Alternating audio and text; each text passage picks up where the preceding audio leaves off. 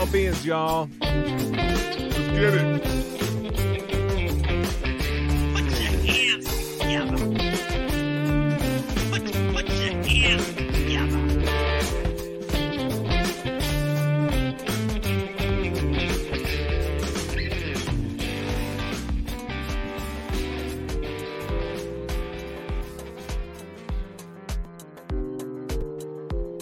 Yeah!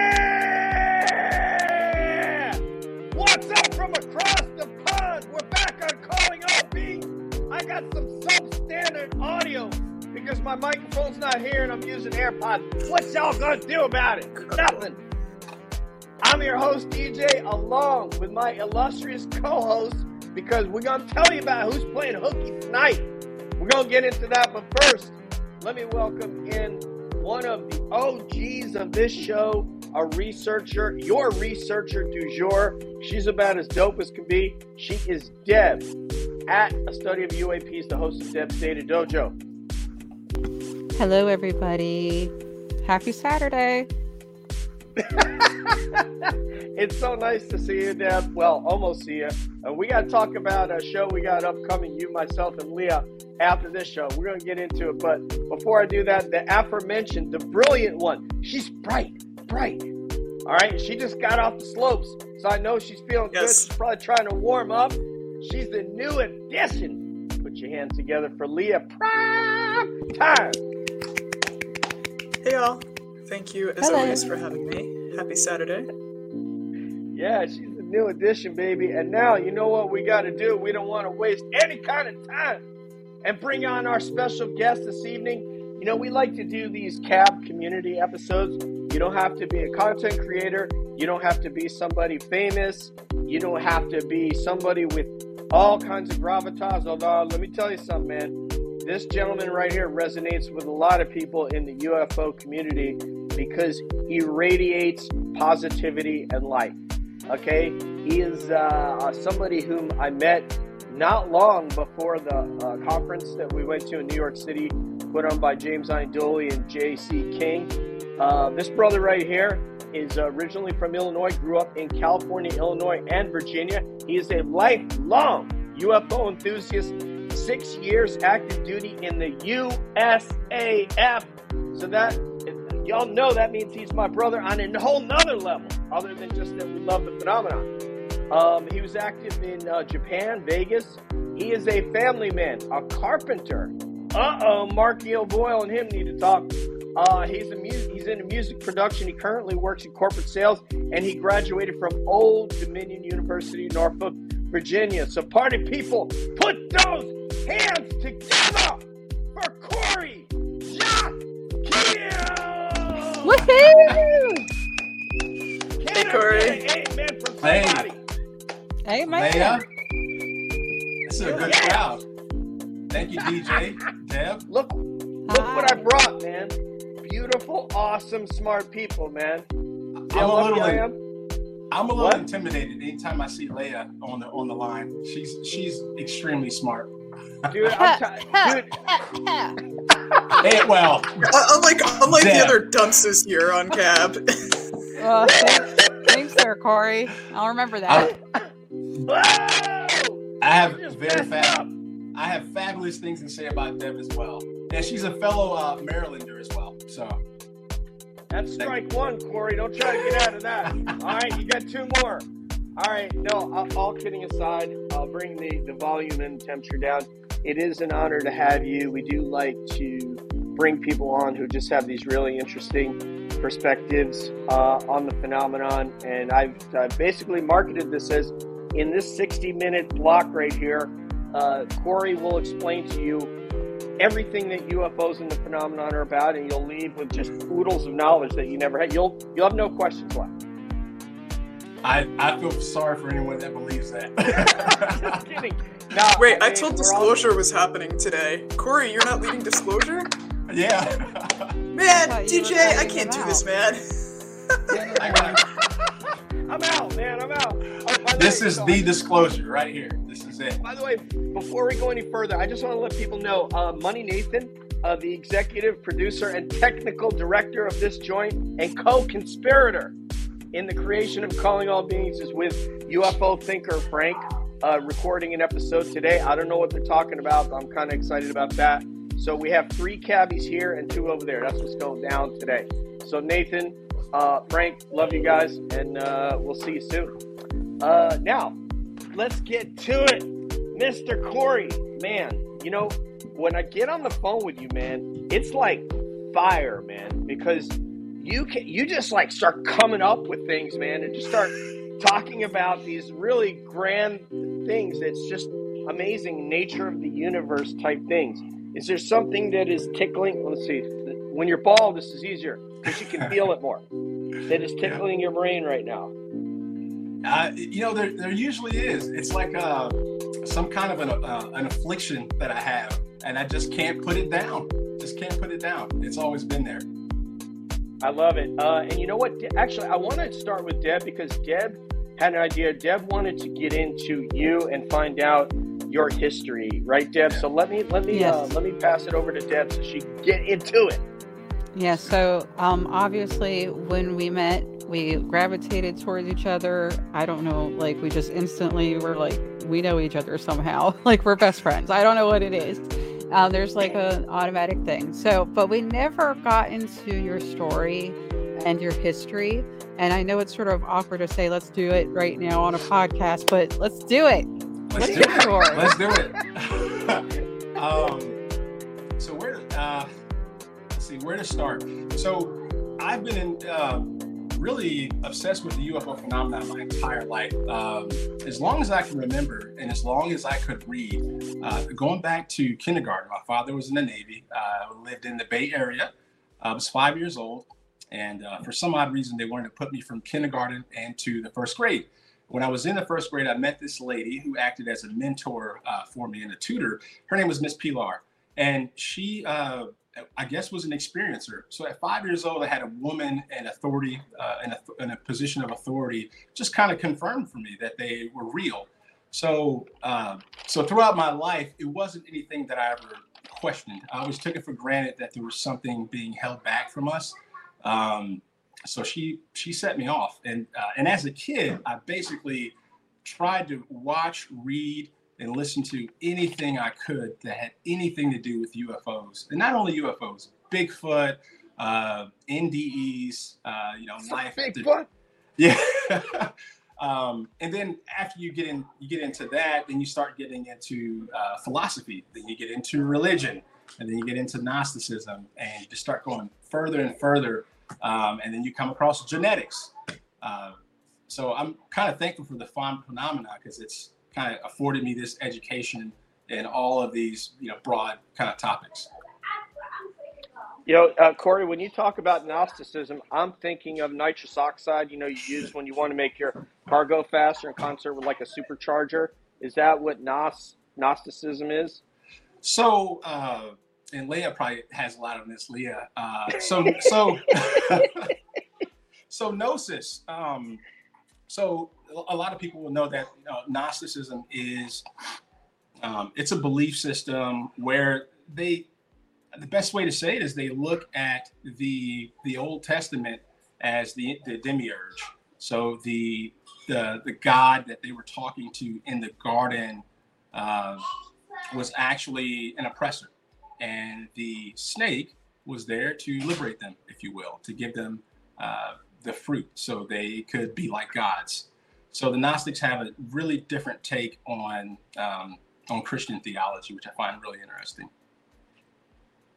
I'll tell you what, man, this brother is what I call learned. Leah Prime, man, go for it. Yes, that was. First of all, I'm totally on team Gnosticism in so many respects. So I'm delighted to hear that you were informed by this. Which actually leads me to my next question. I'm always really fascinated by the thinkers and books and media and philosophies that guide people to where they are. So Corey, can you tell us a little bit about what thinkers or works have been really formative for you? Yeah, I would say, earlier in my life, one of my main interests was always motivational speaking. If you had asked me when I was 10 years old, 12, 15, 18, I would have said, I want to be a motivational speaker. And that's because I realized the power of word as a kid. I realized how people could walk out of a church have a completely different, perspective on what life was, and who they were. So a lot of the earlier motivational speakers like Zig Ziglar, Brian Tracy, Les Brown, Napoleon Hill. So they really informed me on, I guess you can say, like some of the new age thought. And that I realized that all these things kind of dovetailed, whether it was motivational speaking, spirituality and religion, and then the phenomenon. So, but I want to answer your question. So a couple of people that informed me, obviously Jacques Vallée, John Keel. I actually had a list here. Sorry. Stanton Friedman. I would say Stanton Friedman, and I think most of us will remember when we were kids, Stanton Friedman was everywhere. It was on Unsolved Mysteries, History Channel, every documentary. So I would say Stanton Friedman, Richard Dolan, definitely Grant Cameron, the Lorenzens, and a lot of the Ivan T. Sanderson. So a lot of the early ufologists who kind of helped to launch ufology in the 60s and the 70s, early contactee movement. Wonderful. And I'll pass along the mic in a second, but I'm so delighted that Volume 5 of Forbidden Science is out now by Jacques Vallée. I think it just got announced like today or the other day. Wow. Yeah, what's up, Jacques? Hey, we'll Shouts see out you to on Jacques Cap Vallée. soon, brother. I'm just kidding. The other Jacques. You're Jacques, but he's like the other Jacques. To be clear, that is the real Jacques Vallée. And that's where the name comes from. The name is derived from, obviously, Jacques Vallée and John Keel. And John Keel is not as well known as Vallée. He was a New Yorker. I think he was in the Air Force or the Army, served in the Korean War. He was a correspondent. He worked for AFN. He actually was engaged in like psychological warfare during the war. And he was a brilliant writer. And he was a very hands-on researcher early on. And his books are phenomenal for people that haven't, read John Keel's work. He's, I think, foundational to kind of understanding what the phenomenon may or may not be. I need to do that because a lot of my philosophy have been informed by works like Pippi Longstocking would be one. Clifford the Big Red Dog, I think, was another seminal work in my life. So I'm glad to hear, what informed yours. Cat in the Hat too. Very you know what? That one was a little tough for me to digest. So I probably need a reread on that. But thank you, because I should add that to my collection of these works. Yeah. But anyway, shout out to Julie in the chat. Jules of the Wood from Alabama. She's a remote viewer. She actually she's from Indiana, but she lives in Alabama. Oh, cool. Hoosier. Yeah, she's a Hoosier. So, she said, I'm still an Indiana girl here in Alabama. So she is running the chat for us. Thank you, Jules. I wanted to ask you, Corey, since you mentioned Gnosticism and religion, and I'm going to be honest with you, and I don't know if Leah and Debs fall in this category as well, but when Dr. Psolka talks about and she conjoins the notion of God and religion into ufology, and not that I doubt her assertion in the least, I don't. But because I know that she has made a connection, I'm trying to understand that connection. Can you tell me how you understand that connection, or is that even something that you see that and feel that? Yeah, I do. Think that's a good question. I'm a big fan of Diana Psolka's work. I've quoted American Cosmic a ton. She's really phenomenal, and I try to follow all of her podcasts. I remember being a kid, and I think I was 12 years old when was it the Heaven's Gates? It was a UFO cult, and I think in 1996 or 97 that they were convinced there was a Halley's Bob comet was coming through, and according to the cult, there was a UFO that was going to pick them up and take them off before destruction. And I remember as a kid thinking like, oh my gosh, I need to find these people. I need to get on this UFO, man. It's over, But to answer the question, I realized then that there was a correlation between religious philosophy and, researching UFOs. And I seen that the same types of motivators and belief systems were involved. And there's a lot of history about that. If you look at, there are a lot of religious UFO cults. There's one that I think started out of, I think it was France in the 70s, called Raelianism, or Raelianism. Raelianism, and a very similar contactee story. And then when you look at the literature, if you look at UFO literature, the encounters that people have with these entities bear such a strong resemblance to what you'll read in, ancient literature, religious, scripture. People seeing angels. It wasn't always a joyous occasion to see an angel. Sometimes, people were terrified, and they didn't look like us. So Wow. I have probably, like Diana Pasulka, I've come to believe that this is all one thing. That what we were dealing with in Scripture, the phenomenon may be the latest iteration of that. It's an interesting thought. I've also heard people, I don't know if it was Leah who said this, but I've heard people say that they think that this could be an emerging religion. Mm-hmm. The reason I'm unsure about that, and I'm going to pass it to you, Deb, so don't worry about that. But the reason that I don't think it will is just from a standpoint that it requires a church, and there's a lot of constructs and rules that it seems like more than just like having an online, if UFO Twitter, I don't know, is that a religion that people have sort of signed up for? Leah, is that a religion?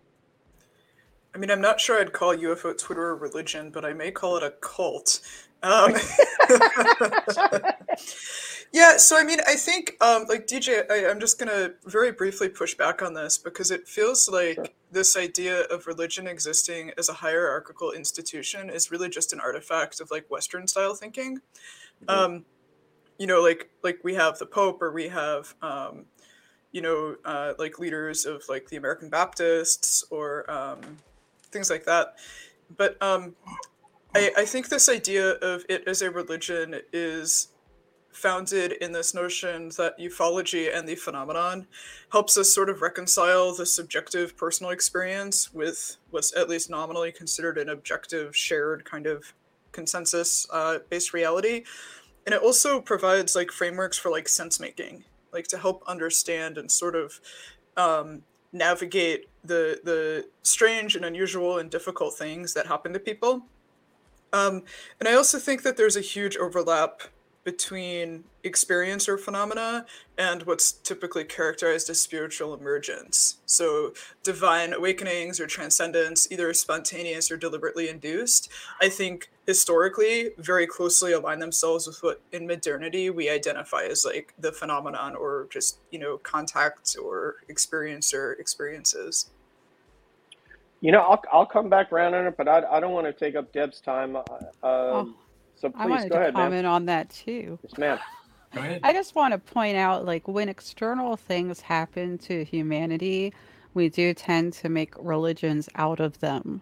So I want to say there is an external thing happening to some people. They would argue it's an internal thing also, like was mentioned by Leah, but there is an external thing happening, and humanity's ability to grasp it ends up sometimes being a religion. And there are other examples of religions that are based off of UFO encounters. I believe the Nation of Islam is one. One would argue even sky god encounters, so pretty much all religions for that, right? So I would say that doesn't exclude that from being something else is happening. The same thing has happened with the sun, the moon, Mhm. even crops being grown, So, so like so your position is it could potentially become a religion, but that doesn't, it's like a secondary effect. okay. And Oh, did yeah. you have something else you wanted to add, Corey? Or are we gonna go Um, through the? No, Yeah. I agree with what Leia and Deb said. And I was just thinking, I I kind of see the phenomena as a mechanism for us to evolve our consciousness. And, it could be that religion at that time was that mechanism. I'll also mention cargo cults. Cargo cults are like a modern example of, and I don't want to go through, what they are, but people can Google this, but they're a modern example of what happens when you show up to a group of human beings and you show them something that's outside of their reality. We have this inherent kind of need, it seems, to create belief systems to understand our reality. So if you throw in that UFO, and let's say we didn't have our, 3 major religions, what else would we have to try to frame what might be going on outside of, our perception? So yeah, I'll just add that. They can certainly help us frame the discussion, those religious leaders. The only part I was going to, in response to what Leah said, is, while Western religion may be more hierarchical, if you go to Eastern religion, if you go to Kyoto, if you go to Thailand, if you go in the Middle East, you go to old Constantinople, etc., there are religious symbols everywhere. Even if it's a little bit less hierarchical, it's no less symbolic. So there still is a construct, even a physical construct, even if it's less than some of the Western religions, and we won't name them for obvious reasons, but I understand what you mean from that standpoint. So I'm not sure that it's that idea, but I want to pose this question that Shannon DeSalvo has here. This is really good, and I have you guys attack that. I guess we could start with we could start with Corey, and then we can go to I guess Leah on this one after you go, Corey, please. So I think that we have to determine the difference between a religion and a cult. That is kind of slippery. A lot of cults would argue that they are a religion, and a lot of religions, we would argue, are probably cults. How would you take that, Leah? What sprang to mind was one man's religion is another man's cult.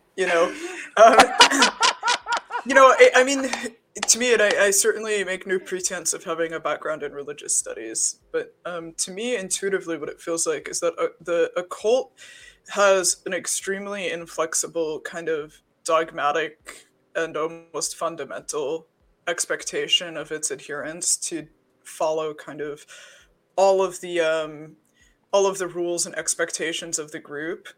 And I guess you could say at some end of the spectrum, any kind of religious orthodoxy may be categorized as that. But I also think their religion instead offers a bit more kind of flexibility or spaciousness when it comes to individual practice, even at its most observant levels. You still have some play in how you interpret and act within the framework of that religion. I was going to say, Leah, in our religion, the Hasidics, I think there could be an argument made there, right? Oh yeah, that's what I was thinking of when I said that. Is you have Hasids who follow all 613 commandments or whatever to the T with zero flexibility, and that, as a Jew, I feel comfortable saying that feels very culty to me, but also understand that this is one of the major kind of extant sects within modern Judaism as well. I would almost argue. I just want to say one thing, just for everybody out there, including the panel. There is a Netflix movie, and I'm remiss, I don't remember the name of it, but it's about it's a true story about a woman who escapes a Hasidic sect in Brooklyn, obviously, and escapes to Germany, to where she has a relative to escape her husband in her marriage. I think it was going to be before the birth of children. She's like, I don't want to have children with this guy. I can't stay in this life anymore. And she escapes to a Jewish neighborhood in Germany.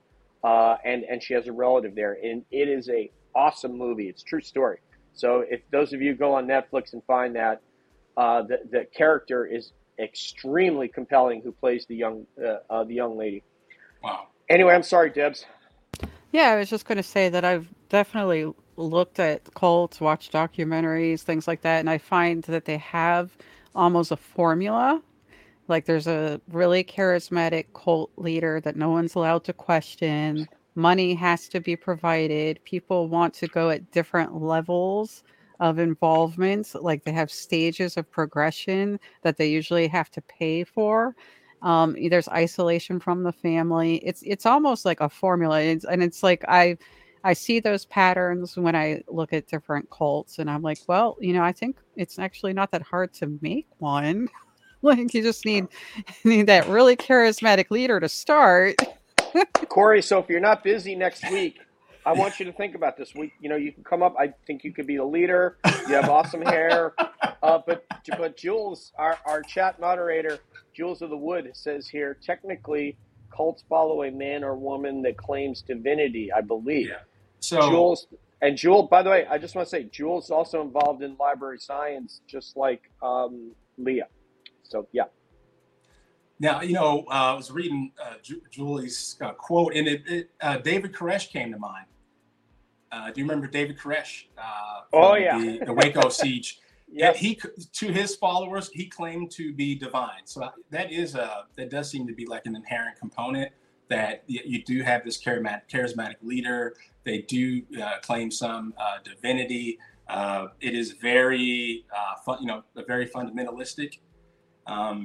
But at the same time, if I scale that larger, it looks like a religion. And it's not to disparage any cults or any religion, but to Deb's point, I think I've told my wife a lot. It's like, I think I could start a cult.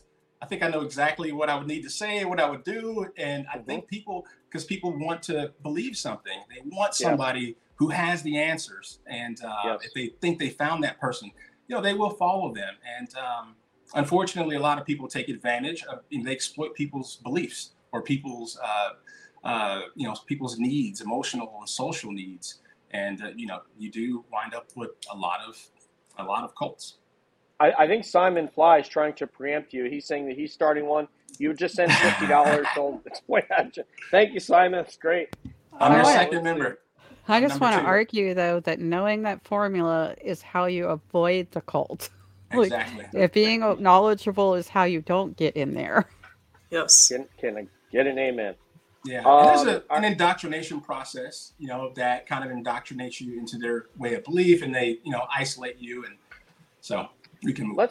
Let's draw this into UFOs, Corey. Do you think that experiencers who have had abduction experiences, perhaps who have been exposed to this sort of cultivation of their belief into this group of, whether it be greys or mantids or reptilians, that you need to carry our message, you need to believe what we say, do what we say?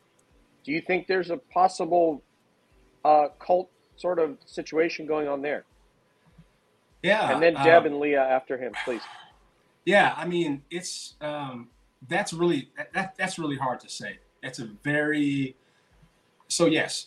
Going back since the beginning of the contactee movement, we've had dozens and hundreds of people who have had profound messages, and they go out and they start their groups. I'm a big fan. Well, not a big fan, but like trickster gods. You think about like one of Jack Vallet's wrote a book called Messengers of Deception. So what if it was that there was another entity who was outside our space-time, and they were just messing around with us because they had the ability to appear to be supreme beings or to be gods. So, and it's not to say that people who have these beautiful messages, it's not to say that they're being used or that they're not being altruistic. It's just that I'm military minded, so the thief doesn't come as a thief, right? So if you're getting these messages and there's multiple people getting these messages, I think we just want to understand what the motive might be before we say this is from a superior being. They have the answers. We're going to follow them. Hey, Corey, can I just mention to you, this is one of Nathan's very early hypotheses when we came together and started sort of trying to decide what we thought about or what we felt about the phenomenon. This is one of them. a large scale psychological, warfare game is what it looks like from a lot of sides. And one of the things I've been very fortunate these last 2 years to haven't got on UFO Twitter. I saw an orb in 2020. That's what kind of pushed me over the edge. I had been hearing about UFO Twitter forever, listening to all you guys' podcasts. So the orb kind of, set me over. And because of that, I've met so many great people. I joke that 9 out of 10 of my friends are, experiencers, which is kind of true at this point. And they're phenomenal people. Just some of the best people I've ever met. And I met a lot of them at the 2 conferences that I've attended and over the phone.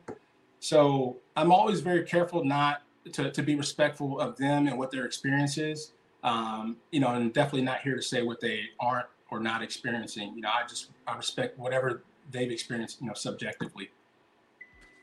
Debs. So yeah, kind of going back a little bit, and this is to a comment that we had together, or a conversation we had together, Corey and I. We were talking about how PTSD might be a factor with the phenomenon, and it occurred to me today that people who have had trauma in their lives may be looking for answers and may be more vulnerable and may also be more hyper aware of the environment that they're in. So, these are thoughts that I had. So when we're talking about maybe they're more susceptible to cults, maybe they're like grasping for answers. I think those are all factors, but they're also going to be the group that will be more aware of what's going on. Yeah, trauma. I know Dr. Carla Turner, who's a phenomenal researcher who passed in the late 90s. So she talked a lot about trauma. Really, all kind of abductee researchers talk about trauma. It's a traumatic experience.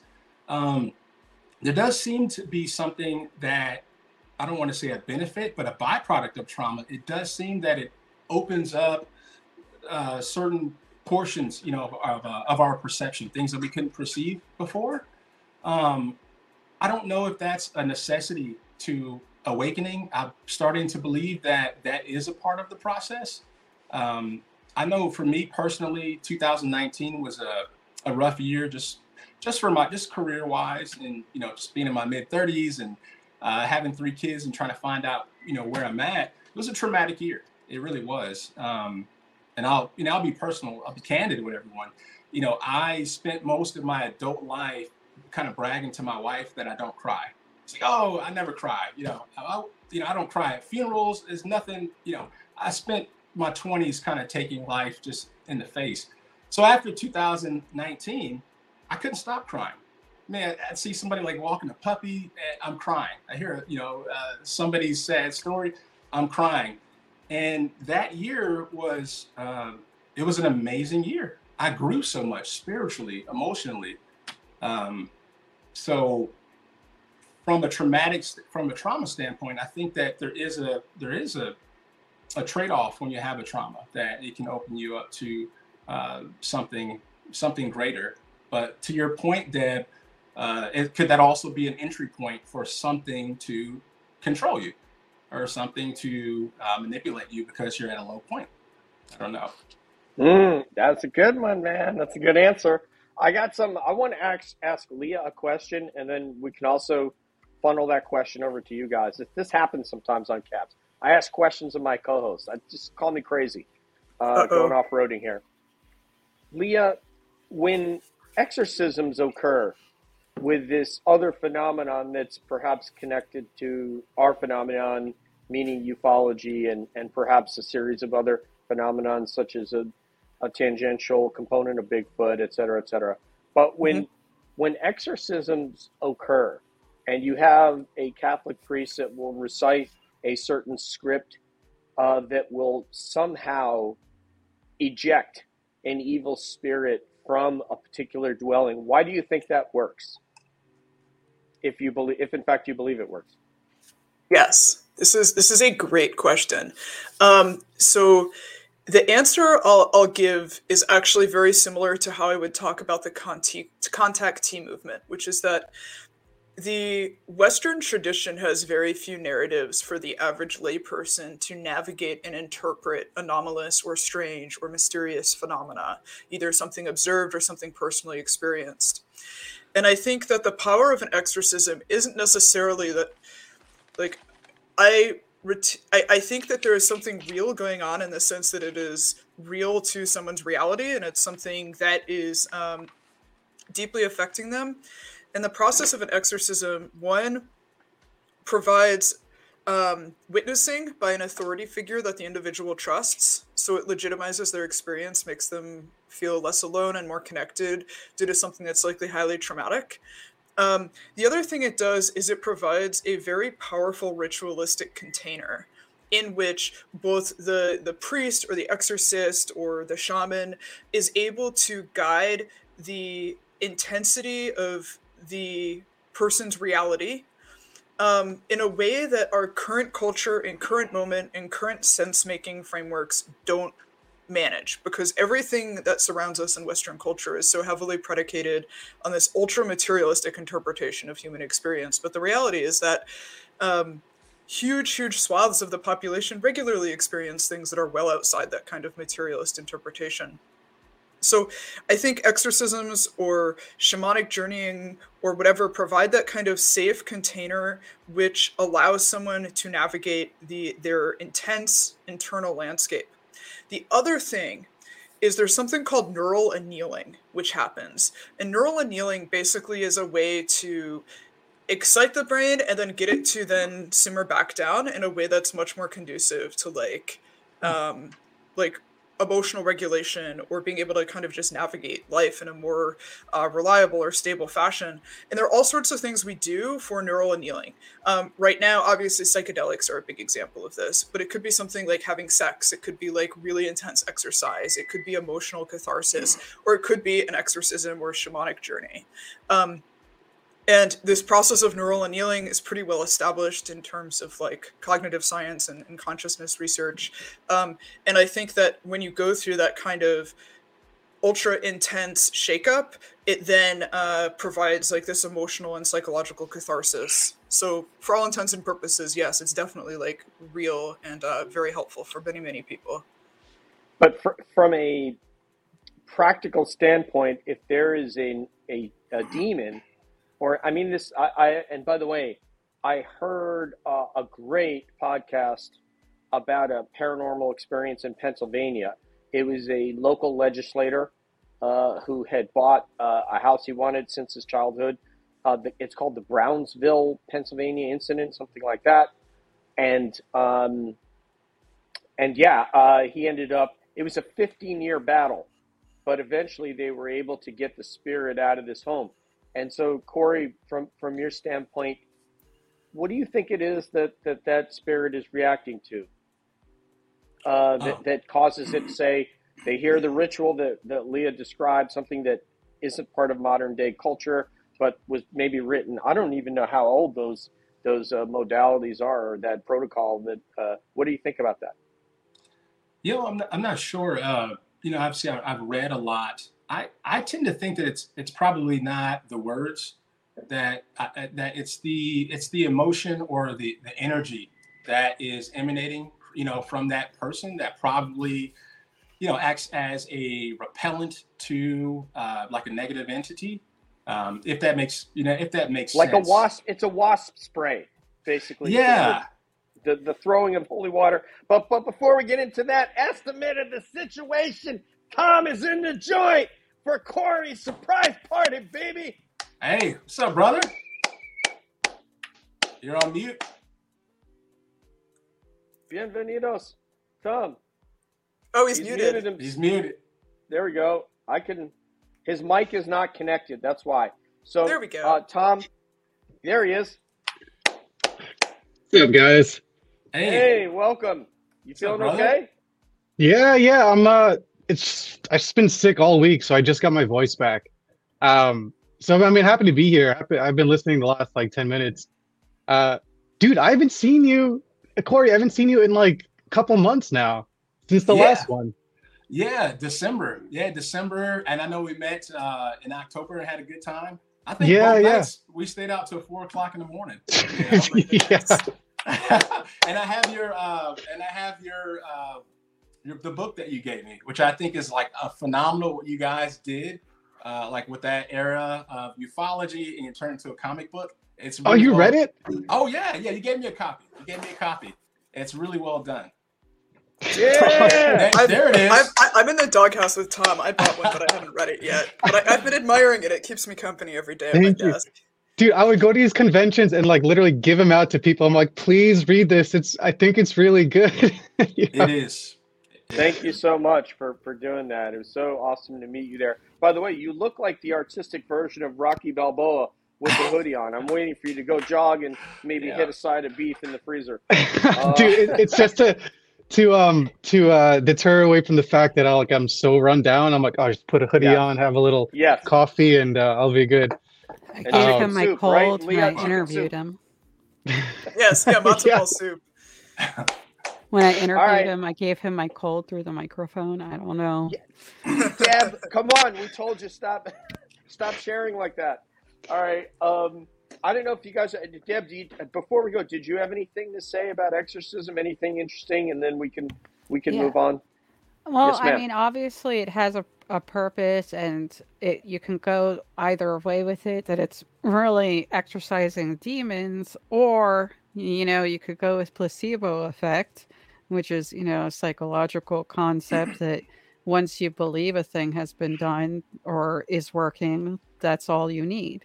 Which, it's not necessarily a bad thing either, because if it's a spiritual problem, that would be effective as well.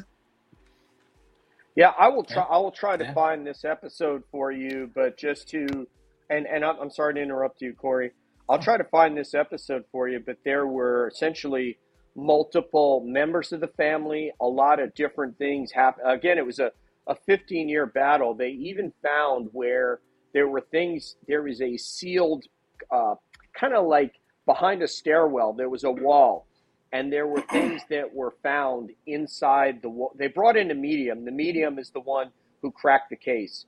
The medium is the one who sort of gave them the tools to fight and said, if you look inside this wall, I think you'll find something. And they broke into that wall and found things inside the house that were in a sealed wall. So this spirit was quite powerful, had driven people out of the house, members of the family.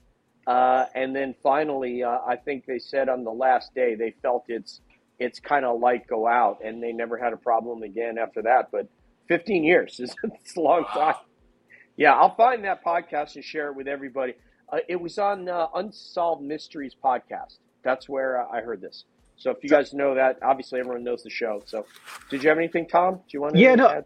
I have Yes, a sir. question. So Leah mentioned something that you have a lot of these these spiritualistic rituals, right? That oftentimes take a mediator, like a shaman or somebody like that. And like according to what you said, like the theory that this is all just to help navigate an internal landscape of sorts, right? Do you and the rest of the panel, do you think that that's strictly true, or are there things that are outside that internal landscape? Like for instance, when people call on guides or something like that that point them in the right direction. Oh yeah. Do they exist outside of that, or is that still kind of part of the internal landscape? It's a mind fuck if you think about it, but it could go both ways. I don't know. When you say navigate what? Just to make sure, is you talking about a spiritual encounter in a home? What is the context of the? Like, let's say you have an ayahuasca ceremony, for instance, and you have a shaman come in and everyone takes the brew and everyone goes on their individual spiritual journey. But I think like there's an argument, right, to be made that like all of that takes place inside your mind or your soul, whatever you want to call it, or even the guides themselves, like they exist within you. But I'm like wondering, can they also exist outside of you and almost kind of be like a separate entity or separate force from all of that? And I don't know if there's room for those two theories to play well with each other or not, but like I always wondered if it's all in here or if there's actually something out there that's communicating with me in here. Who wants to take that first? You want that, Corey? Go ahead. Yeah. Go ahead, Corey. That's something that and that's where I like diverge from technical research and you get into like theology, but I think all is one. I really do. I really do think that all is one. That, and I want to try to quote Neville Goddard. All that you behold, although it appears without, it is within. It is within, of which this world is but a shadow.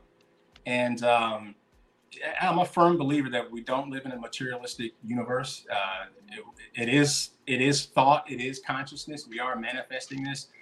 So what those entities, yeah, I think they're a part of the same thing that we're a part of.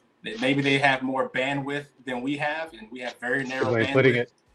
And I think that, yeah, to a degree, we're sleepwalkers here. We have very narrow perception.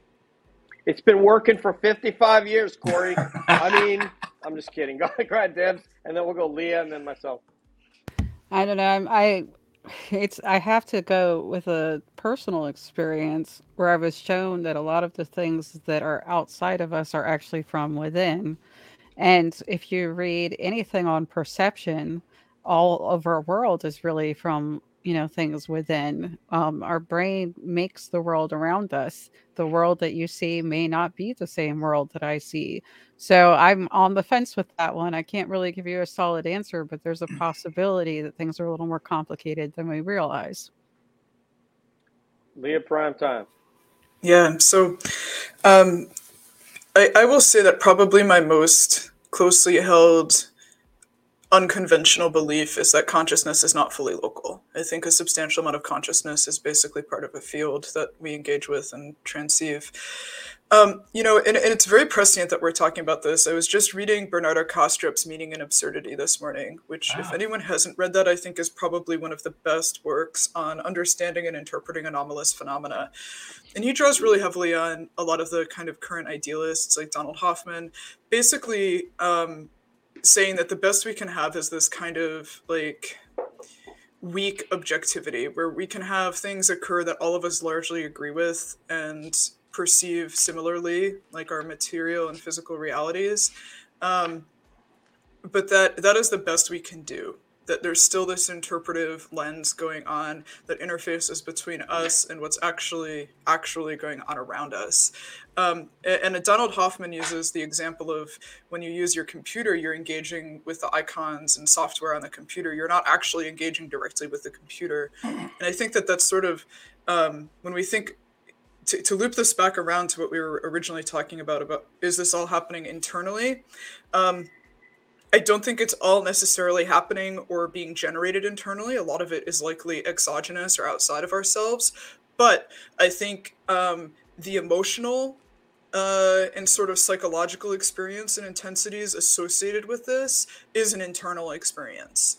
So in that sense, like getting away from the anxiety or fear or despair that may accompany someone as they're going through an emergence of some kind, I think that is an internal reality. It's not something that's happening outside of the person. That's interesting. That's interesting. Go ahead, DJ. That's all Leah does is interesting. That's what she specializes in. So I think of this kind of like, I'm going to use some computer analogies. Like in the Air Force, we have these, when you walk up to the wall and you're going to plug this Ethernet cable into your computer, port security is turned on. So if that port hasn't been open, you can plug into there and there's information coming from a server. But if that port's not on, you're not going to get anything until they basically put the name of your port, your computer, your MAC address onto that port. Then you'll start to receive data and you're connected to this larger web. So for, this shaman, this individual maybe who's, bringing the ayahuasca, who's going to bring you that experience, that's outside. And then inside, you may have your own internal port that is either open or not open. So some people will open that port and they're able to connect with the spirit world. We call them mediums. I consider them heroes because they are able to bring comfort to people who are in an extremely stressful situation with someone who is on another plane. They can't connect to them. The phenomenon can connect to that person and move things around in their physical world and terrorize them and make them feel fear and make them feel something as soon as they walk in their dwelling. And then you have another person that comes in that is able to, their port is open, and maybe my port, I could open that port, maybe if I knew how, and maybe I'm that Bigfoot who mind speaks with people. I don't know. I don't mean me personally, but I mean there's some Bigfoots that seem to mind speak, some don't. So, some of them may have that port open and some that port's turned off. And then, of course, you have that port at the wall, who's the shaman who is coming in and putting stimuli, which could be in the form of ayahuasca. It could be in the form of ritual that is then coming into you and creating an experience that may be very positive, may not. So that's kind of how I look at it. I think of mediums and so forth are these people that are able to connect. And I also think that depending upon what's going on with you, you may be open to an experience or you may be closed off. Someone's trying to hypnotize you and you just won't let it happen. You have your door closed. Your arms are folded. So that's kind of how I think of it, Tom. Yeah, that idea of like closing yourself off to the experience, I wasn't a big believer in that. I felt like if something was going to happen to you, it was going to happen. Then I did do an ayahuasca ceremony with two of my friends, and one friend was very open to it, and the other one was very closed off, and he came from a financial background, like a finance background. And I just remember that the friend who was open to it was definitely in it, had the experience, different from mine, but like, we can relate to it. The friend who wasn't into it, who was so closed off, and I think like 2 hours in, he's like, I want to go home. I'm like, dude, we cannot go home right now. There's people throwing up everywhere. Like, they're going to call the cops, et cetera, et cetera. But he could not get into it. And he took the same dose, if not, I made him take another one. Well, I mean, I didn't make him, but like I suggested take another one. Maybe you'll get into it. He did. And ayahuasca is a very powerful, analog. It's not something you can just take and be like, all right, well, that's good. I'm going to go to work. But he could not get into the experience. And that was my first like real life world case scenario. Like, wow, he closed himself off and was not able to connect to whatever it was that everybody else was connecting to. And ever since then, like, I've been a big believer. You close yourself off, it's not going to happen. I have something I want to say here, which is I'm super fascinated by how the experience of aesthetic chill relates to people's openness to sort of awe and wonderment. And I see this actually, when I interviewed Mick West the other night, that was the question I asked him, is if he ever experiences aesthetic chill, because there's a relationship between that and awe and transcendence, where people who don't experience aesthetic chill tend to also have internal frameworks that are extremely materialist in nature and like not connected to religion or divinity or this overwhelming sense of awe or wonderment that people have when they see nature or art or hear certain kinds of music. And similarly, I have this pet theory that also relates to how people experience psychedelics like ayahuasca and psilocybin, where if they are not already inclined to experience that aesthetic chill or frisson, in turn, those experiences kind of lack that spiritual or divine dimension that is otherwise, pretty common for when people participate in those ceremonies. That kind of brings us back. Go ahead, sir. Go ahead. That kind of brings us back to, are these things, occurring inside or outside? It made me think of like the double slit experiment, the observer effect. We know that our observation of the universe interacts with us, like the universe kind of can mold to our intentions or our expectations. That's interesting that somebody would take ayahuasca and not feel it. It almost makes me want to ask if they have like a gallbladder issue or something, or they not metabolize ayahuasca, because it's kind of like, get that gallbladder. If you were at the ayahuasca ceremony with Tom, get that gallbladder checked. That's your cab, medical, and you can talk to Deb if you need to. After the show. Maybe he got the bad batch or something. I don't know. He's very straight laced, and I don't know, it was just really strange because again, like any of these analogs you take, I was always under the impression that you're in for a ride no matter what. You don't have a choice, So Tom, if you have, that on your laptop, you have that Ethernet port, But if that's not turned on, like there's a malfunction with that Ethernet port, then even though you've got a live port on the wall, got good Ethernet connection to the wall, but then you plug in and nothing happens. Yeah, that's a good point. That's a really That's good what I'm point. guessing. Sorry, all these computer analogies. What's going on here, Deb? Well, first of all, let me say hello to Nicole Nelson right here. She said bless and thank you. Thank Hey, you Nicole. for coming and joining us. Hey, Nicole. Obviously, you're a Corey fan, so are we. He's got great hair. Chase Howard is here. Oh, hey, Hello, Chase. Chase, what's up, buddy? And Shannon says here, what does she say? The Watseka Wonder story makes me think about there being several explanations for things like possession. Oh, we're back to possession. I don't know where Deb's going. You know what? The floor is dead, so wherever Deb wants to go. I guess I just wanted to talk about what you're excited about with this. I mean, it's a pretty broad question, but obviously there are a million things. What are you excited about right now? And I love the fact, by the way, that you're writing notes as we talk. Me? Yeah, it looks like you're writing notes. Yeah, I'm writing all kinds of notes because you guys are hitting on all kinds of things. What am I excited about in terms of like current, like what's happening currently? Yes. What are you excited about? What is giving you that aesthetic chill right now when it comes to UFOs? He may not actually experience it. Only about like 2/3 of people do. I'm not familiar with the aesthetic chill. So I'm It's awe. It's awe. Yeah. I'm in a constant state of awe. People talk about meditating. I actually, don't meditate. I don't know if I could sit still that long. Whatever is going on with me, and like if you look at my Twitter feed and you see like, why is he posting all this stuff? I can't tell you. Those things come from outside of me. I don't know how to say it, but it's like an intuition. So what am I excited about? I'm excited about watching other people come into their own. I'm excited about watching people realize that they don't have to live their life out of fear. Fear shouldn't be your motivator. I'm excited to see people realize that we truly are brothers and sisters, that we are all connected, that we do have a common goal, as like a species. I'm excited to see people cut down their barriers and, open their minds.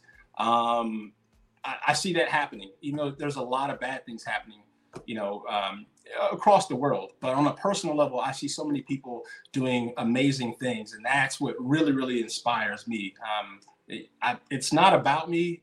That's why I try to be anonymous. But I'm really about pushing other people to ask questions, not so they can get objective, answers. They can go find this document so they can find the subjective answers within themselves. And I think ultimately that's what all of us really want, is to have an answer about, who we are and what's our place in this, this kind of, the scheme that we find ourselves in. I have to say, I feel like I'm in that same place too, Corey. Like went from finding all the information, going, this is amazing. Now I know it, and everyone needs to think about it. So I appreciate that. Yeah. I just like on Twitter, I like getting conversations started. It's not that, so I don't have any answers. It's all conjecture. And of course, I've read all the same books and watched the same documentaries as everyone else. But I really just like to put out different points of opinion. And then I love to see like those threads kind of blossom on their own and other people hop in. Maybe they start arguing, but I just love to see that. I kind of want to galvanize, people with, maybe something that they haven't heard before. So I try to find, rare pieces of, UFO data to share. But my ultimate goal, and I'm just kind of going on here to see we're running out of time, is no, you're okay. Keep going. Is when I got on UFO Twitter, one of the first things I noticed is that there was no healthy discourse. If someone disagreed with you, they were pretty quick to bash you. And I also saw that that there was a lack of kind of data out there. People, they weren't quoting things. They were just like, oh, I thought I heard this and I heard that.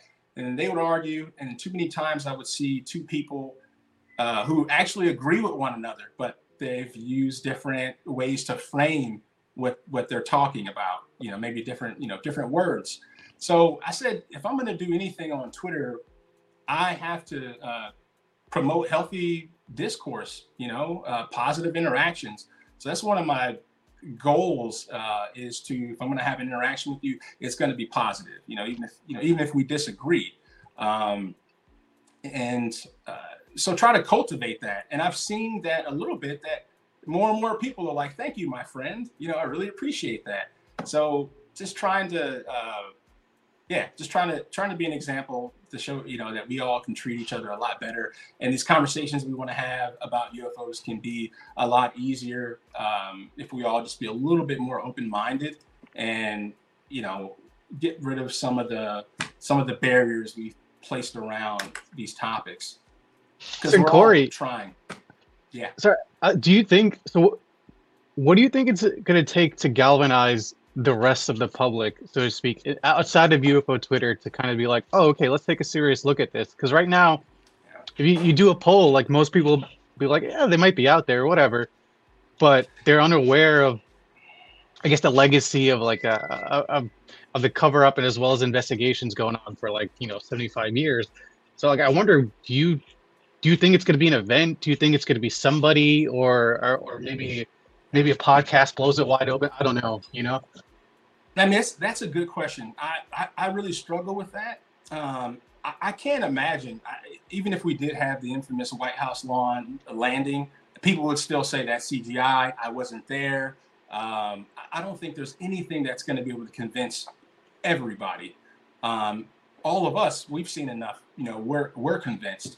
I also think that the world, and especially the American population, is desensitized to this because it's been there in the background their whole life. Yeah, their whole life there's been movies. So we've always known that it's there. And when you go to check up on it, they say, it could be, maybe it's not. So I think people are really open to it, but I don't think they're ready to incorporate it as a part of the reality. It's kind of like Santa Claus or something. They're like, it could be, well, I won't say Santa Claus. I'm saying it's something that they put out as a possibility because it's been, it's a part of our culture. I personally think on an individual level is what it takes. I think that you have to have individual initiative to be curious enough, and then you go out on your journey and you find out something that satisfies you, that there's something beyond. But I don't think there's a one way to do it, unfortunately. I think that's awesome. Sorry, galvanize on an individual level. Like that's a pretty cool thought. Well, that's how we're doing it, right? But what Tom is asking about is mass acceptance, and for mass acceptance, you're going to need a mass event. So the White House lawn thing, forget about the location. The location could be a parking lot in Des Moines, a Walmart parking lot.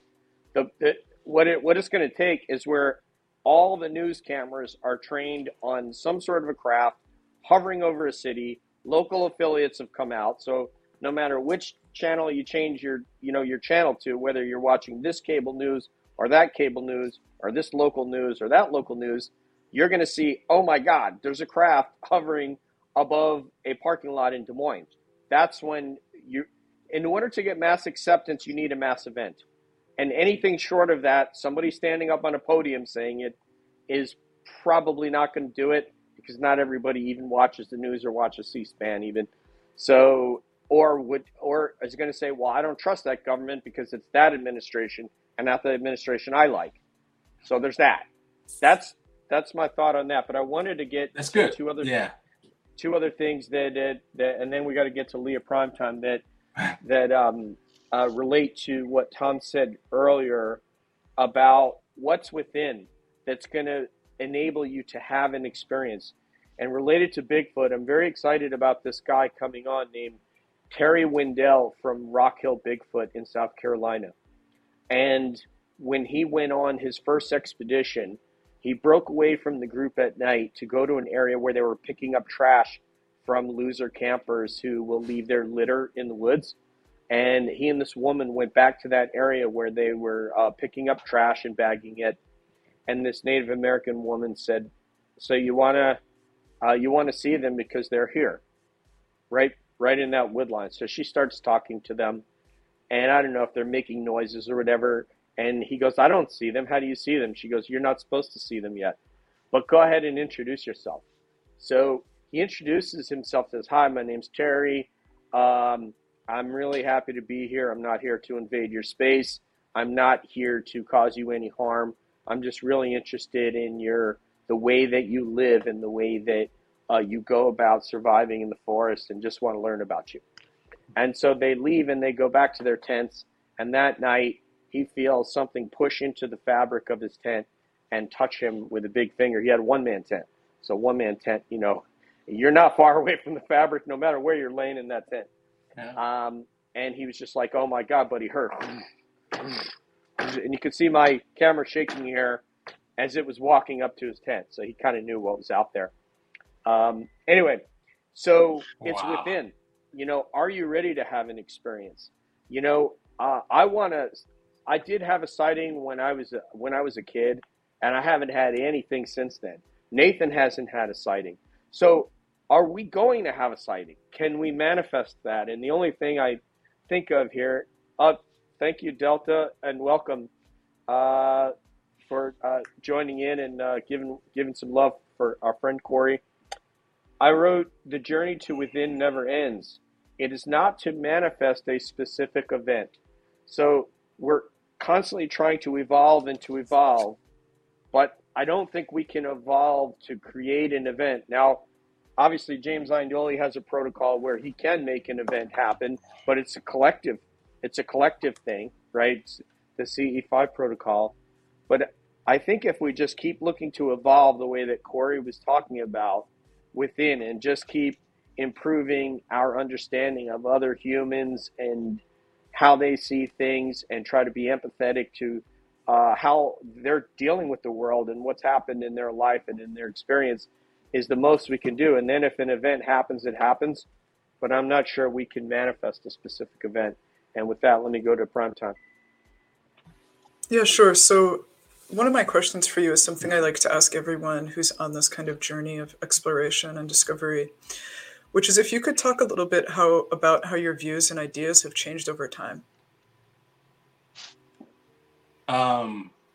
Tremendously. I would say it's made me more human, because the studying the phenomena has forced me, as it probably does a lot of people, to walk away from a lot of if we have fundamentalistic beliefs,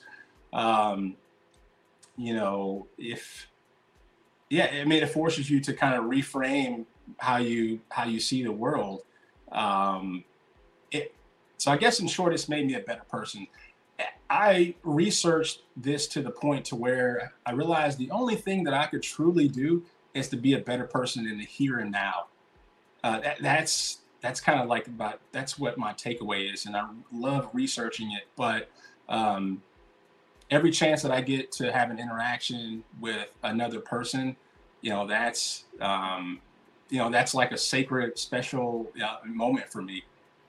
So I don't know if that answers your question, but as a part of like the awakening process, I found so much more studying this, more than like nuts and bolts. I found out that again, we are created, and you start having synchronicities with people, and those are kind of hard.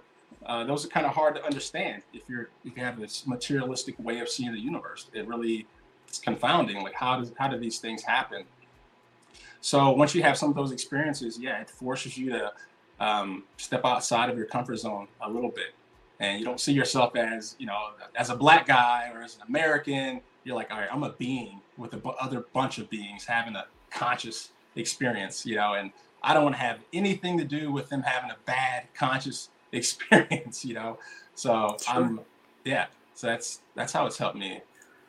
It's such a beautiful answer. Like, Corey, every time you're giving a response on this show, I'm thinking like, this is like, you were such an inspiration for me last summer, because I saw you as just this emblem of really good faith conversation, and also someone that, rather than prescriptively answering people's questions, just did the yeoman's work of sharing resources and sharing materials to provide people like their own path to navigate. I just like I feel like every answer you're giving, just my respect and affection for you just grows. It's awesome. Oh, thanks, Leah. That means a lot. Am I saying, and I'm saying it, Leah, my wife was like, I think her name's Leah. So I was telling her. Oh yeah, it's Leah. But honestly, like I like gloss right over it because it's so common that people call me Leia. I'm just like, yeah, whatever. Like we're all friends here. It sounds cool. Yeah. Two different Princess Blame Leia. Star Wars. You can blame Star Wars. I have never heard this before. Oh my god. First time. Let's Yes. let's go to estimate of the situation. Yo. Yeah, well, one thing about meeting Corey in person is like he is a hulking figure, so you kind of walk up to him like, oh man, like he's a little intimidating, but then like once you start talking, it's actually pretty down to earth, and I know you have a background in the military, right? Yeah. Can you talk about that and how that shaped your perspective on the phenomenon, like itself? Like I know you're talking about it earlier, how this might look like a certain way because of that background. And like, I would love to just hear more about that. Yeah. So I had read so many UFO books. I remember I was doing my security clearance. I was like, no way they're going to give me a clearance, man. And I'm like, this guy is such a conspiracy nut. We're not going to let him in the military. So I remember like telling friends like, hey man, like, don't tell them like I'm like a UFO nut, man. They're going to think I'm crazy. So what really surprised me, so I get in the military. My first assignment was with F-16s in Misawa, Japan. And, I'm just a young airman, so it's not something you ever bring up. I was with a major one day, and I was sitting at the operations desk with him. We were launching F-16s, and I knew that he flew the F-117 out of Tonopah, and I knew he flew when it was black. Right. So, and he would talk about, flying out to Tonopah and being out there for a week and not telling his family he was flying this, stealth craft. And I said, so what do you think about Roswell, Major?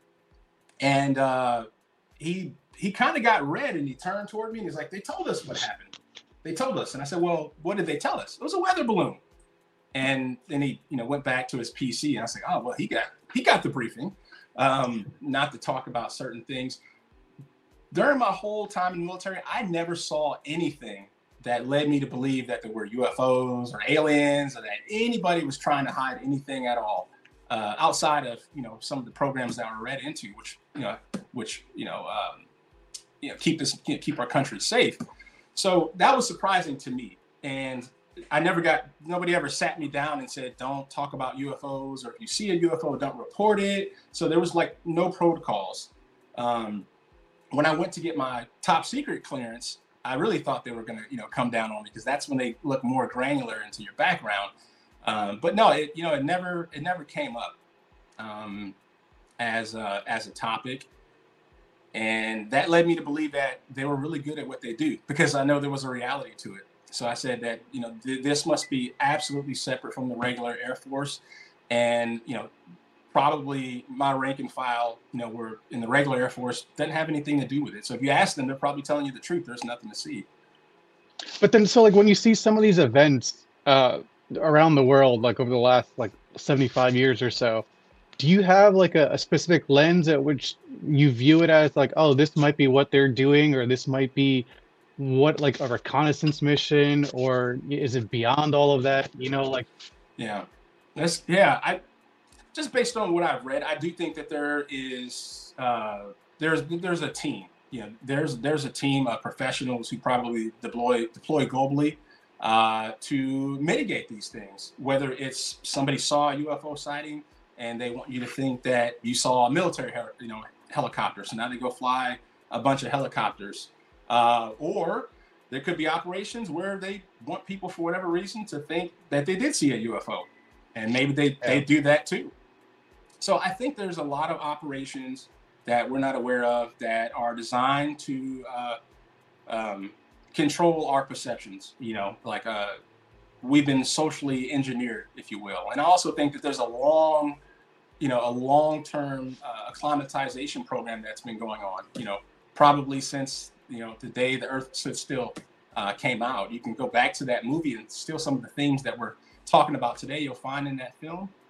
So I think there's a big charade kind of going on, if you will. And I think there are a lot of people who do know exactly what's going on. It's part of their job to maintain the perception. Does, Yeah, I, sorry. I was going to say, from my perspective, I had 4,000 hours of flying and never saw a thing on 3 different continents, with the Air Force, and never saw anything other than my sighting when I was like 14 or 15 years old. I think it was the beginning of 10th grade. So from that perspective, the other thing that Tom asked about how it shapes you, one of the things I like about being part of this community is that to be part of the Air Force, you have to really harden yourself emotionally. You can't be somebody that is going to cry at something that you see. You might be overseas and see starving animals. You see a lot of things that you don't want to see. You may see dead people in some cases. You may be part of a gunship crew that makes people dead. So I love coming to this community because I can open up now and I can feel these emotions and see people who are struggling with everyday things and now be open to that, where I wouldn't have been open, I don't think, during the course of my career, because it's not healthy for you to be that way. You have to be able to toughen up in order to do that job. The other thing about disclosure I would say is that I'll repeat kind of what Jim Semivan said. They certainly know more than what we know, meaning the USG, but they don't know everything. And the conundrum for them, as he said, and if you want to listen to a great interview, and I'm not somebody who's always promoting cab stuff. I think Stuart Davis's interview with Jim Semivan was even better than our interview with Jim Semivan. And I thought we did a great interview, but I thought his was better. And he said they're at a loss to be able to explain something that they don't understand. Because as a person who's responsible, whether you own a store and a customer comes up and asks you what's going on in your store, and you can't explain to them what's going on, they're like, you don't even know what's going on in your own store? I'm not in it, I don't need to shop here. From their perspective, it's very, and that's not to say I agree with ruining people's careers, with lying, with threatening people, with intimidating people, with making experiments on people that are immoral, with all these different things that we all know, everybody on this panel knows that have happened. So that's not excusing or saying I agree with that. But understanding and agreeing are 2 different things. And for them, it's very difficult for them to say, yes, we know there's something out there. We don't control it. We can't control it. It can outfly us. That's not something you stand up on a podium as somebody who asserts dominion over the skies of the United States, and in fact globally if necessary. You don't make that statement, because it makes you look inept, it makes you look weak, and the Russians would feast on that, as would the Chinese. Debs. Very well said. Well said. I agree. So I wanted to ask you if you think your heroes, which I can identify are, of course, John Keel, Jack Fillet, and then Charles Fort, are going to be validated in the future, if you think we're on the path of validating these people that have been keeping track of this phenomenon. Yes, I do. I think they're going to be validated, and I think a lot of researchers, you could throw, Grant Cameron in there, Richard Dolan, but specifically Keel and Vallée, because they really, Vallée, for a long time, the UFO community was really upset with him because they wanted, a nuts and bolts approach to aliens. What planet are they coming from? And Vallée, was talking about, multiple dimensions and crypto-terrestrials and ultra-terrestrials, just like John Keel, who was talking about the super spectrum, which is this, this field of energy that we're kind of swimming in.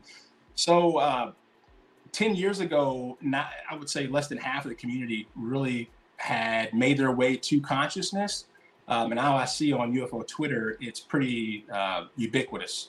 Everyone knows that there's something that's fundamental at the conscious level that's connected to UFOs.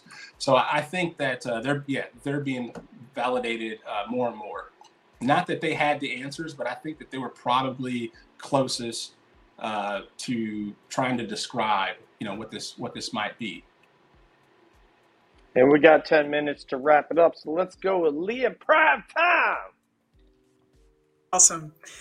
So I'm going to ask another question, which is if there are any particular cases or subjects that you keep coming back to that have continued to captivate you over time. Oh, really good question. Definitely the Nazis. What happened to the Nazis after World War II. I'm a big fan of Peter Levenda, and Joseph Farrell has written a lot of good books. So there's no question. Levenda is amazing. Who's that? Levenda? Levenda? Yeah, I'm a big fan. Oh gosh, Sinister Forces, which really ties. He's a real one. Yeah, I mean, I think he went to Bobby Kennedy's funeral when he was like a kid. He dressed up as a bishop and snuck into the church. Wow. What was the question again? Oh, good. The question was whether or which cases or subjects you keep returning to, like the ones that continue to, enthrall you, basically. So definitely the Nazis, definitely what was going on with the occult, the different occult societies, Theosophy, the Thule Society, Aleister Crowley, the Babylon, ritual that they did out in the desert. Some of our programs, what kind of programs did the U.S. government, put into place to mitigate, the effects of the phenomena? So MK Ultra, comes to mind. And then I would say one of my favorite UFO case itself is probably Lonnie Zamora. So this is out in, I think, 1965 in Socorro, New Mexico. It's just a really credible case. We have a credible eyewitness. You have ground traces.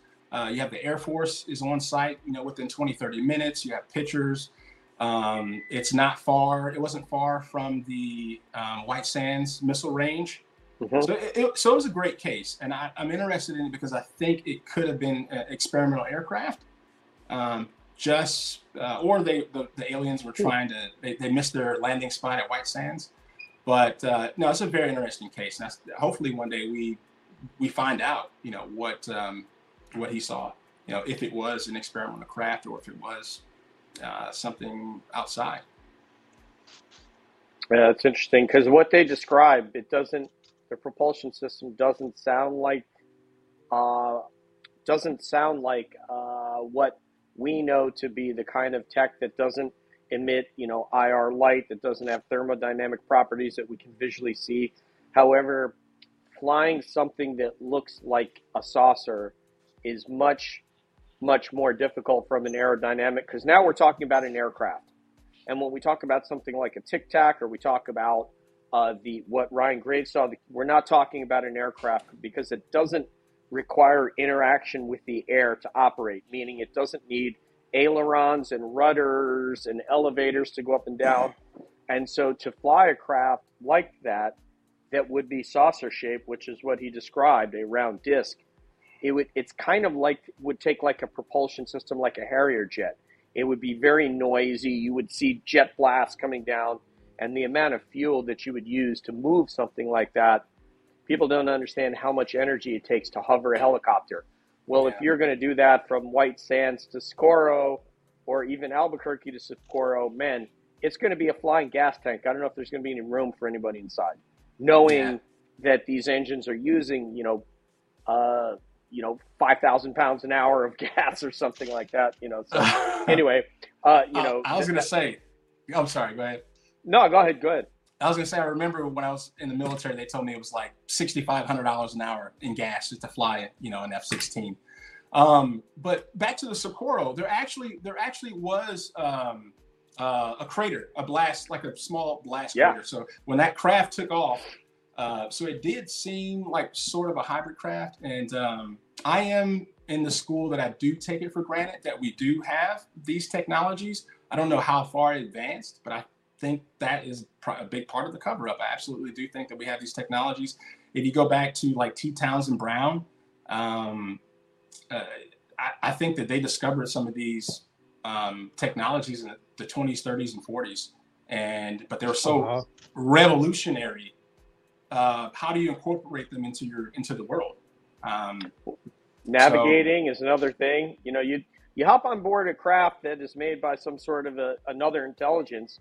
Okay, how do we navigate?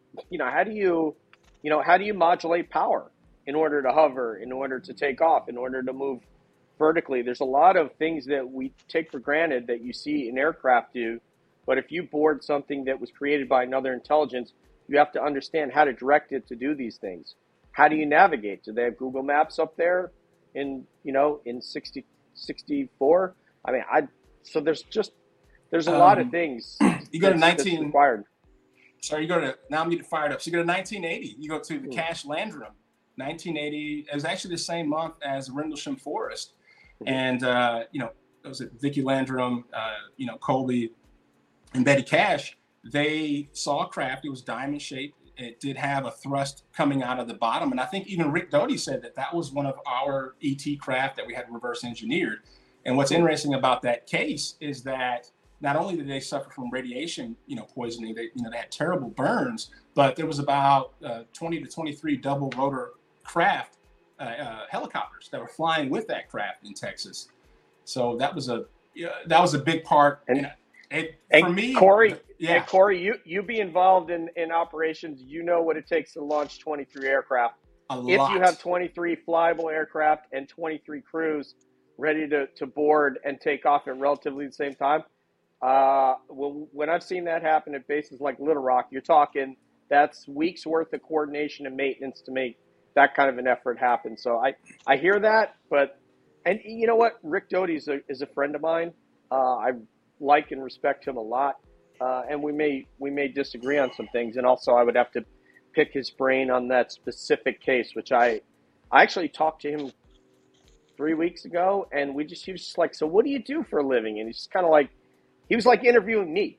So anyway, he cut his mustache. I saw you guys give him a hard time for cutting his mustache. By the way, I love it, man. I love some Rick Doty. But you know what? We got to get Tom in there, and then we'll go with Cabby goodbyes. Yeah, I guess I just would offer like a domestic example of what you were talking about, like how we take some of these technologies for granted that we might have had them. We know that new B-51, the Spirit bomber that just came out, right? Mm-hmm. Which is an iteration of, some might say, the Horton's Flying Wing, but also B2. Northrop. Yeah, so Northrop was also developing it in 1947, and like aerodynamically, that craft was ahead of its time. The reason they weren't able to implement it, both Germany and us over here in the late 40s, was because they weren't able to keep it level until you were able to install a computer, from what I understand, like an algorithm that would keep it level as it would travel. So we are, most of the time, we're ahead of our time. We're waiting to implement that technology somehow in a way that makes it feasible. So I just thought it was a really cool contrast that, domestically that's an issue as well. But what if we had something that wasn't from here?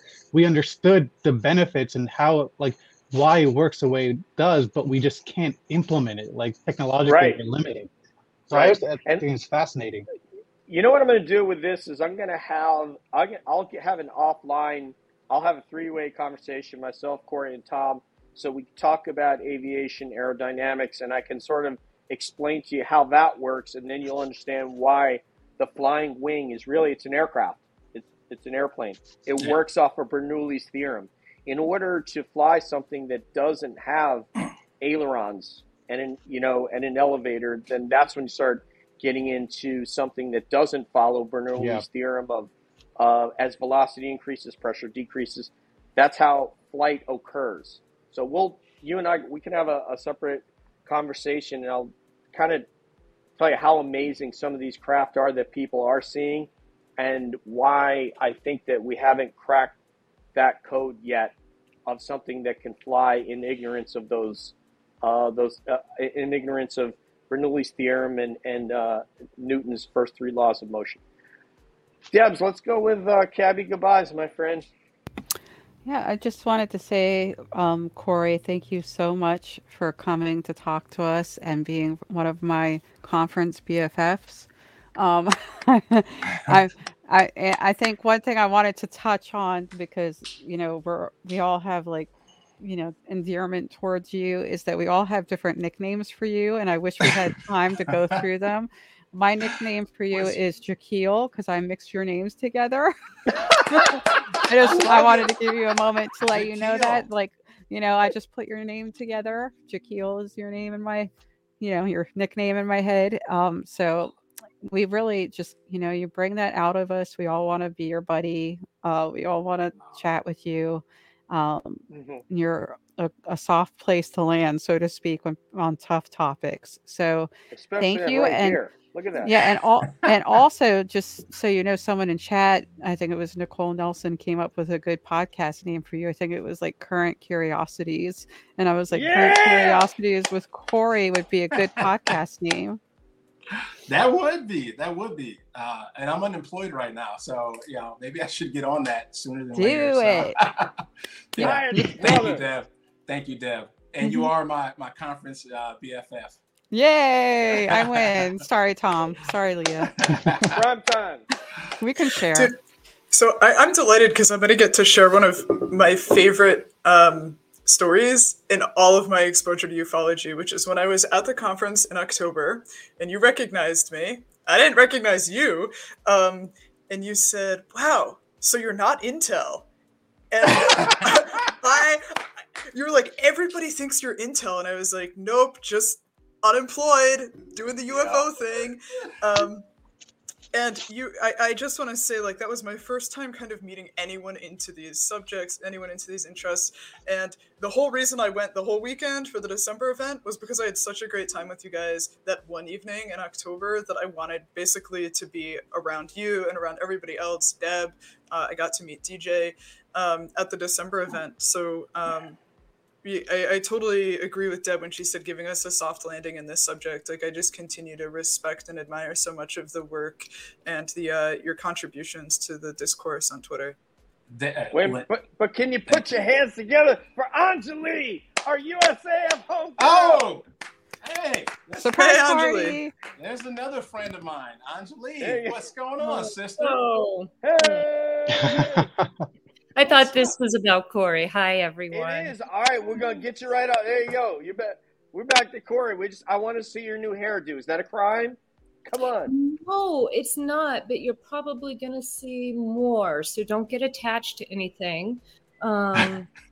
You can vote if you would like on which one you like. I'm going through a series of them right now, trying to figure out Okay. what's with this rag that's on my head. So I'll It gladly looks good, take Anjali. any of the clip. I'll gladly take any of the clippings she has left over. I'm sorry, Corey. Go ahead. No, I was gonna say it looks good. It looks good. Anjali's a friend, and her hair looks fantastic. I put out a tweet recently about my wife getting, gray hair, and I'm a proponent of her not like dyeing it. So I think it looks great. well, If I can say so. head back to the program. Hi. Yeah. Hello. Thank you so much for inviting me. And Yeah. happy birthday, Corey. No, this is a surprise. This was a surprise. Okay, so Corey, this was a surprise party for you, not necessarily a birthday party. Unless you're having a birthday, then we will call it a birthday party. I'm very confused. Let's call it. My birthday is September 16th, but this is let's just call it like a celebration day. This is phenomenal. I get to be on cab with some of my favorite people. I get a surprise with Tom, with Anjali. So this is really phenomenal. And all of you know, my goal was to like always be anonymous. So I'm still amazed that I'm doing a podcast and people, know who I am. Yeah, So- I'm really sorry that Anjali joined when the show was basically over. So we'll have to invite her back. No worries.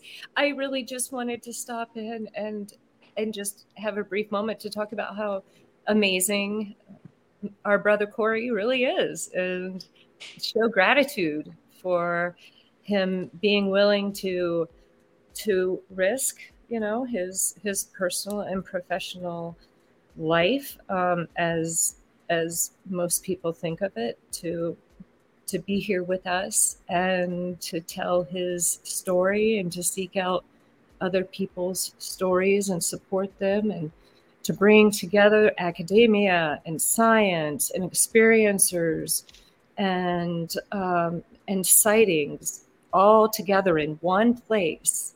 Oh, and let's not forget ancient, religious texts. Yeah. I mean, he's bringing it all in from every direction. And wow, it's just been such a pleasure watching you bloom. So.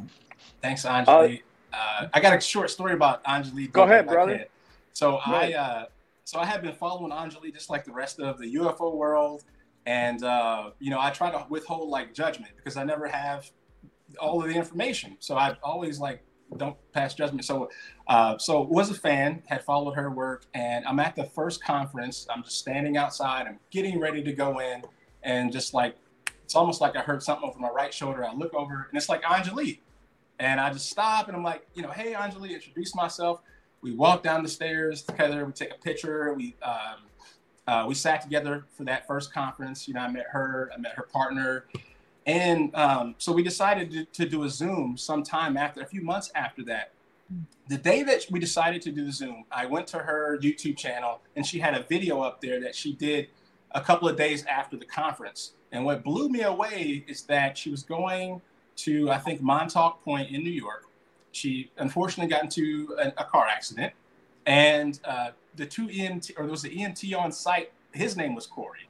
And then she gets to the hospital, and there's a tech named Corey. And there's another nurse or person named Corey. Yeah, so the nurse's name was Corey. The lab tech's name was Corey. And one of the radiology techs was Corey. It was crazy. I was like, I've got Corey's coming out of my ears this weekend. So Anjali, was there a DJ in there anywhere? My UFO Twitter crush. I mean, come on. Never mind. Are you familiar with DJ Funky Chef? No. Okay. Well, now you have no excuse. DJ Funky Chef. Okay, so he may or may not have come up that day. The most important note of the day. You will thank me. It's so amazing. So. I just wrote that down, but just to seal that off, Rick, when the day I was going to have just one-on-one with Anjali, I went and I saw this video, and she's telling a story about how she had all these Corys, and she's like, I also met another Corey, at this conference. So that's one of the synchronicities that things that you just kind of can't explain, and Anjali, seems to be a big part of it. Oh, well, thank you, and I mean, obviously, it was. Excuse me. That happens sometimes, unfortunately. We obviously were meant to connect and get to know each other in this spiritual quest that we're all on here. So I'm just thankful that there's so many people. I'm thankful for all of you who are all here trying to do the same thing in our own way and to our own calling, for lack of a better way to really. Our own antenna, I guess. Who knows? The antenna. See, DJ, we can go so many places with these conversations. It means we gotta. I don't want to get into how my name in college. I played 1 year of college football, and my nickname was Kazoo because I was so small. I had to pull the chin straps up real tight, and they look like I didn't have the trainer cut them, so they look like two antennas. And the coach said, "Hey, Kazoo, get over here." So my college teammates all call me Kazoo. Anyway, let me get the cabby goodbyes with Tom, and then I'm going to have a goodbye, and then we're going to talk. We're going to do a part 2 with you. But go ahead, Tom. Estimate of the situation. Dude, your intros are always so awesome. So Corey, you were at both of the events that I went to, and that was my introduction to UFO Twitter, so to speak, and the community as a whole. People that know me know I'm very shy. I have a lot of anxiety. I think the first one, it took me an hour to actually even interact with anybody, and I like to lurk in the shadows. You were so welcoming. You were so fun. You had to just have a drink. And then being part of the conversation with you, and I think Jay was over there. A couple other people were there. It just felt so oh my God, there's people out here really interested in this, and it speaks volumes because like I was just at a New Year's gathering, this year, and you mentioned UFOs, people are like interested for like the first two sentences, and then they're like, oh, okay, and they walk away. Whereas with you guys, it was absolutely not that. And honestly, like you're a really cool dude. Your nickname is probably Air Force One. Yeah, that's what's up. But you've also got like a crazy heart too. You know what I mean? Like it just resonates from you. So I think it's great that like you're in the community. I think it's great that like part of my introduction to the community was with you there. I can't wait for the next one. We're gonna get drunk. We're gonna have fun. We're gonna talk about UFOs. And I'm not gonna promote anything, but I do have a copy for you. No one's seen this yet. Oh. So when you new one. Yeah. So when we do meet up at the next one, it's gonna be a fun time, man. It's really fun. Again, I'm really glad. Tom, man, thank you for those kind words, my friend. And likewise, it was a pleasure to get to wrap it up with you, man. And I didn't pick up on any of the anxiety, so. Oh, the alcohol. Yeah. No, Corey is incredibly memorable. The thing that people remember about me most at the conference is that I ordered the barbecue chicken and it looked excessively dry. That's people's resounding memory of me.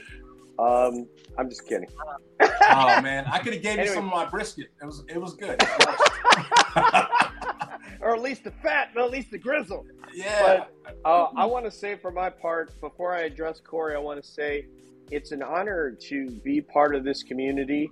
And I mean, sort of like all these people that take part in the show, come on the show, people like Tom, people like Angelio Double G, how long will I live? Who will I be? The G that I was, right? And obviously Leah and Deb, because the diversity of the group is what makes it so beautiful. That people from all these different walks of life who have different takes come together for a common cause. This is really what it's all about. This is what you were talking about earlier. To you, Corey, like I was saying, we met. I introduced myself to you just before the event, I think, because Debs told me she met you, told me you were going to be there. And I don't know, there was something that intrigued me, and I said, I think we need to get you on cab. And then so we said, okay, yeah, we'll go ahead and meet at the event. And yeah, you are an amazing dude with a lot of positivity. You're very, very inspiring. So I want to thank all of you for coming on. Obviously, we got two cabbies up there, but Tom for coming in and guest co-hosting, and Anjali, thank you. Namaste. Yeah. Namaste. And I look forward to talking. You, myself, and Corey will get together, talk some aviation stuff. And Corey, it's an honor to be your friend, and I look forward to a part 2 where we can dive into some more business. Yeah, dive deep, man. The honor is all mine, honestly. I'm really thankful to be a part of this. It actually gives some meaning to the life of research, the research that I put into. So I'm glad to be a part of it. And you guys are really some of the best people I've ever met. I love the camaraderie. I love the synchronicities all of us have. And you're right, Tom, it's hard to find two people in any given room who know anything about UFOs. So good place to be plugged in. I look forward to, whatever comes next. Yeah. And I want to say for Debs, for my homie Leah Primetime, for Tom, for Anjali, this is DJ saying peace out. One love. We'll see you down the road. And as always, we're wondering what's up around the bend. Thanks, so. Oh, Thanks, I thought Leah. that was it. Was that it? Maybe that wasn't it. I don't know if I know how to do Nathan's thing. Oh, it's this thing right here. There it goes.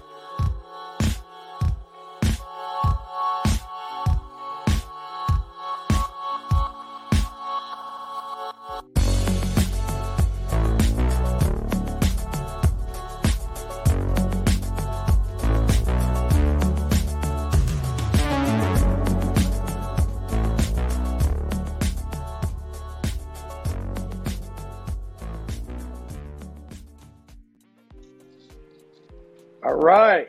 I think that was it. We